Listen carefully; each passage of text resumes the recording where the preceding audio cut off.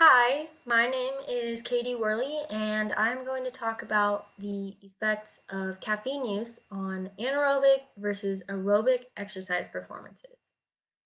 So, before I get started, I thought that I'd dive a little into why I thought this topic was so interesting.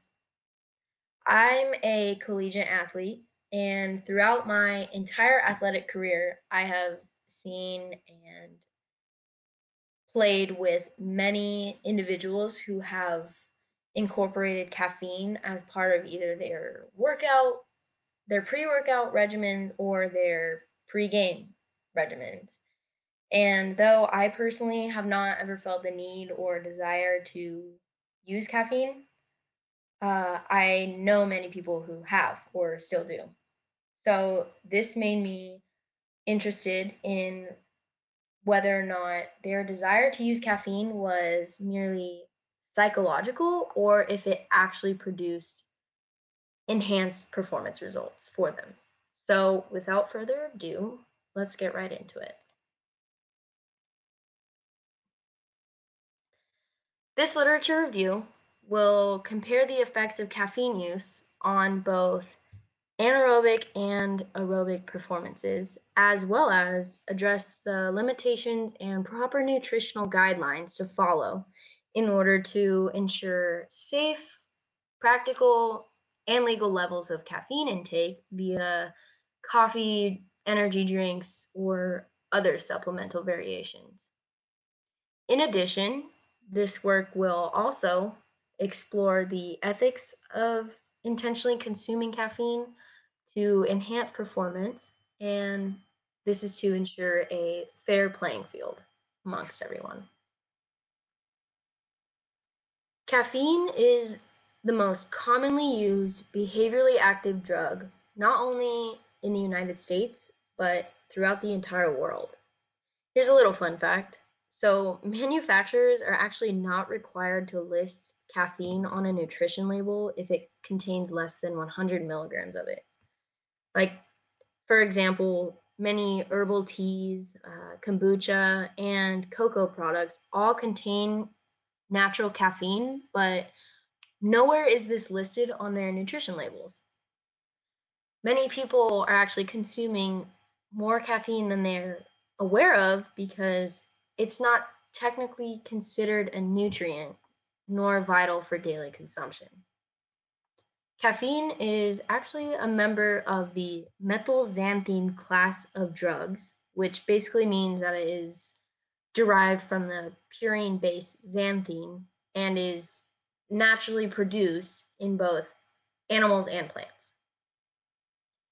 People have actually dated usage of this substance all the way back to the Stone Age, which I found interesting, but there has been a noticeable increase in caffeine ingestion within the past 2 decades alone due to the more discoveries on its plentiful ergogenic effects and minimal side effects.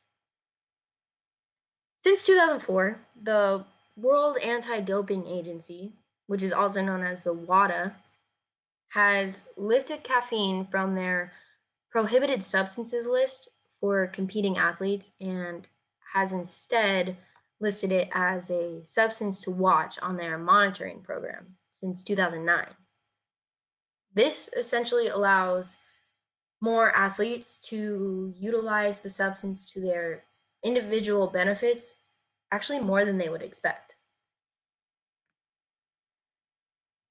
The opportunity to consume caffeine is seemingly endless given all of the variations offered on the market.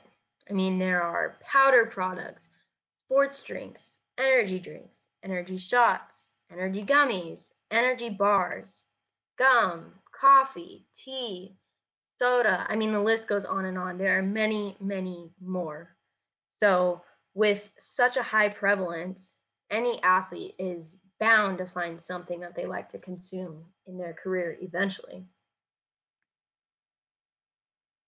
To create great chances of reaping all the possible benefits that caffeine has to offer, individuals are recommended to refrain from any caffeine intake approximately 48 hours before exercising to produce optimal performance.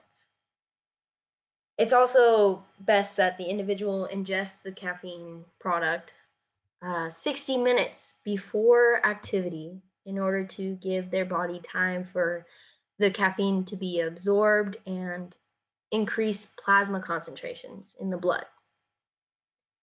This is basically how an enhanced performance is established. And a lot of people think that the more caffeine they consume, the more improvement they'll see in their performance, but that's actually false.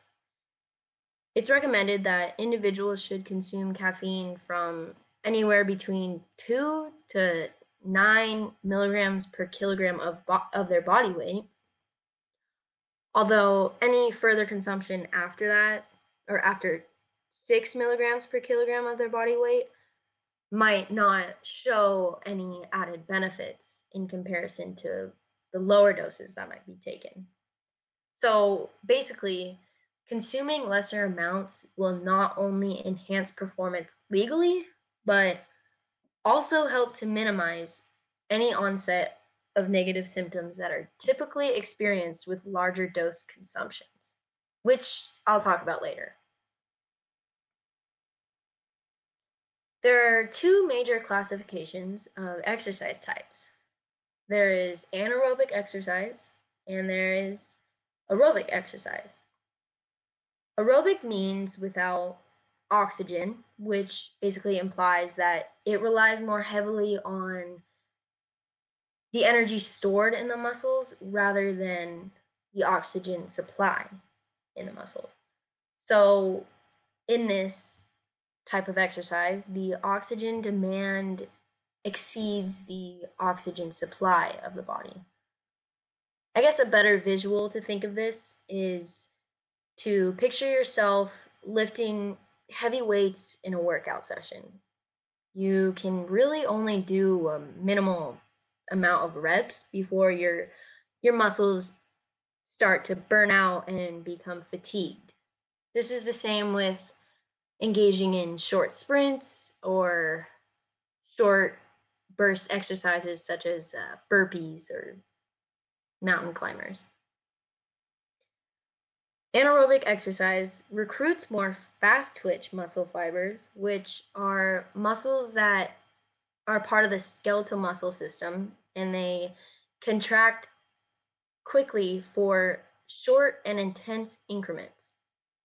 Some common anaerobic exercises are the 1 rep max, short sprints or bursts, HIIT workouts, which means high intensity interval workouts, or resistance training. Though there are definitely noticeably less anaerobic based sports that exist, some common ones include the 100-meter dash, the long jump, and the high jump. And due to the higher amount of fast twitch muscle fibers that are needed for these types of exercises, these athletes that partake in them usually peak and reach fatigue quicker. And the other classification of exercise is called aerobic exercise, which means without air or without oxygen. With oxygen, which people seem to be more familiar with.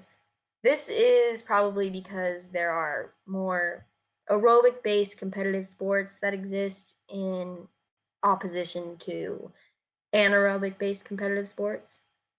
So, in these types of sports or exercises, imagine yourself working out and you're breaking a sweat and your heart is pumping fast and you're able to continue doing that exercise for more than a few minutes. This is what aerobic exercise looks like. This type of exercise involves slow twitch muscle fibers, which are more useful during endurance type activities.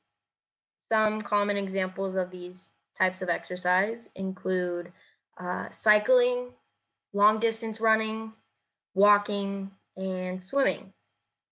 And some commonly known aerobic type sports are soccer, cross country running, cycling, swimming, rowing, skating, and many, many more. Athletes who perform in these particular sports have a greater endurance and are slower to reach fatigue because their muscles contract at a slower rate. Contrary to popular belief, there are a ton of ergogenic benefits that result from ingestion of caffeine prior to a competition or exercise activity. Ergogenic effects is basically just a fancier way of saying that something is performance enhancing. The way that caffeine is an ergogenic aid is that it works to reduce the time to fatigue in an athlete during exercise when they're reaching their full potential, and this then creates a greater endurance capacity for them. One thing to note is that certain forms of caffeine are said to be more readily absorbed in the blood plasma than others after consumption. So, in other words, the more concentrated and less processed the caffeine product is, the faster the caffeine will be absorbed and take effect in the body. Caffeine also has the capacity to improve cognitive functions. So individuals can see results that include improved focus, memory, alertness, and even reaction time. Clearly, this is more desirable to athletes, especially because it allows them to reach their peak performances quicker than they normally would, giving them a greater advantage in their playing field, but through legal means, of course. Though there are far more studies completed on the effects of caffeine on anaerobic performance, it should also be noted that both types of performances have shown positive results from caffeine intake prior to competition or activities. Both types of exercise classifications can see benefits following caffeine ingestion, such as muscle glycogen sparing, which is basically the body's ability to use its main source of energy during exercise for longer periods of time. And another benefit that many people can see from taking caffeine or using caffeine is an increase in epinephrine secretion in the adrenal glands, which this increases our body's adrenaline, which is a hormone that is basically known for your fight or flight reactions. And this ultimately works to lengthen endurance capacity. So, with all this, that means that both strength and power training and long distance training can experience the ergogenic effects from caffeine consumption. So, I have some more good news about the effects of caffeine intake before exercise. And that good news is that there are minimal side effects to follow. This is definitely music to anyone's ears because who wants side effects, right? Caffeine is recommended to be consumed with caution. Obviously, this is for necessary health and safety measures, but this is just like any other substance on the market. Everything needs to be monitored. So, some possible side effects that are commonly experienced by users include insomnia, nausea, tachycardia, which is an increased heart rate, and anxiety. Many people are actually unaware that caffeine is one of the safest substances to ingest, in moderation, of course. I cannot stress that enough. So, though these side effects are all a possibility for someone to experience, from taking caffeine. They're all listed at minimal risk and will vary from person to person. At the end of the day, any substance can be toxic if abused. So it's really just important to follow daily nutritional recommendations to avoid any excess consumption by mistake. As for ethical considerations, there is a constant debate regarding whether or not it's ethical to ingest caffeine to improve performance in sports competitions.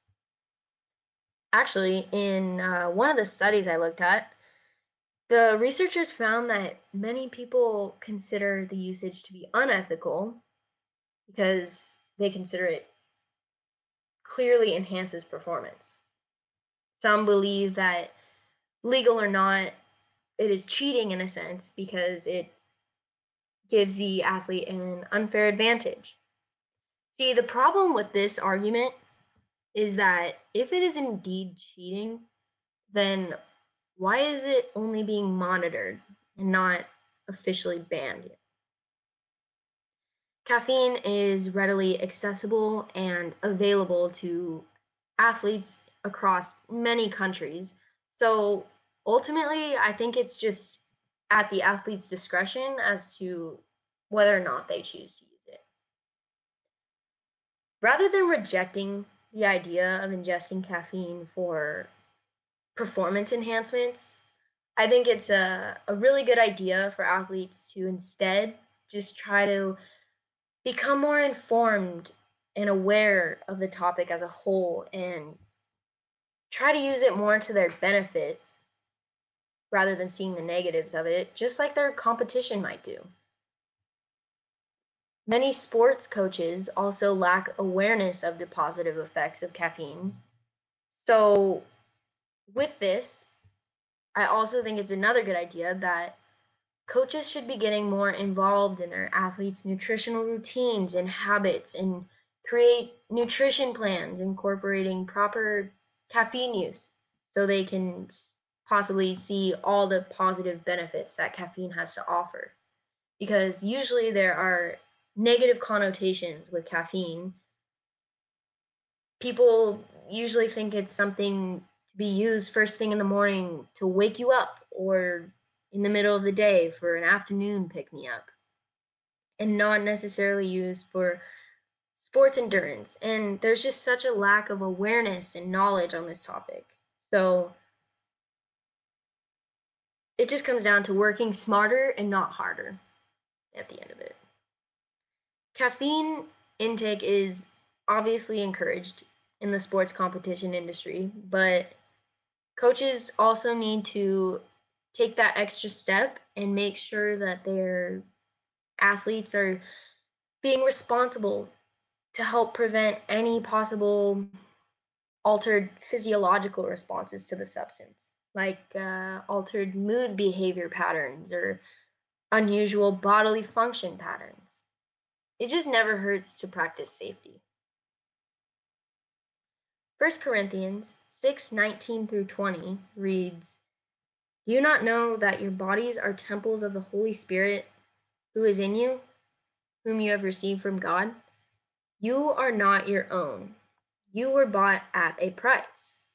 Therefore, honor God with our bodies." This verse really speaks out to me because we were given our bodies as a gift, and while using caffeine as an ergogenic aid is totally justifiable and valid, it's also really important that we as Christians honor our bodies for our Creator. So, this includes practicing proper nutrition and self care above everything else. When it comes down to it, caffeine is a highly effective performance enhancer that offers minimal side effects and many ergogenic benefits, as we know. And when consumed 60 minutes before exercise activity, caffeine will produce optimal performance for both anaerobic and aerobic types of exercises. Also, not to mention, it is legal, my friends, which makes it as legit as any other legal substance. So, whether you're an athlete or whether you are someone who just likes to work out recreationally, ingesting caffeine before you exercise could give you that extra boost you just might be needing. As for future research, there's one thing to keep in mind. There's not nearly as many studies conducted on the effects of caffeine on anaerobic exercise performances as there are on aerobic type performances. So I think more research should be done on this to just provide more insight for everyone. And in addition to this, I think there should also be more research conducted on the impact of an individual's tolerance or habituation to caffeine, as well as their train status, whether they've never ran a day in their life or whether they perform in the Olympics. I think that getting a better knowledge of their train status and how it reflects caffeine use would be an awesome thing to see that study more, just to get a better overall understanding of different individual performance effects. The current research today focuses primarily on professional athletes and not so much on collegiate level athletes. So it would be really interesting to see if there will be more of an emphasis on the impact of collegiate levels and caffeine use in the future. So the bottom line is that ingesting caffeine for performance enhancing purposes is totally acceptable, but like most things, moderation is key. So whichever side you favor in the argument of whether using caffeine is acceptable or whether you think it's not right and it's considered cheating, I think until the WADA deems it to be officially prohibited, it's fair game for any competing athlete. I hope this discussion helped to shed some light on the topic, and it will be interesting to see where the future takes these findings. Thank you for listening.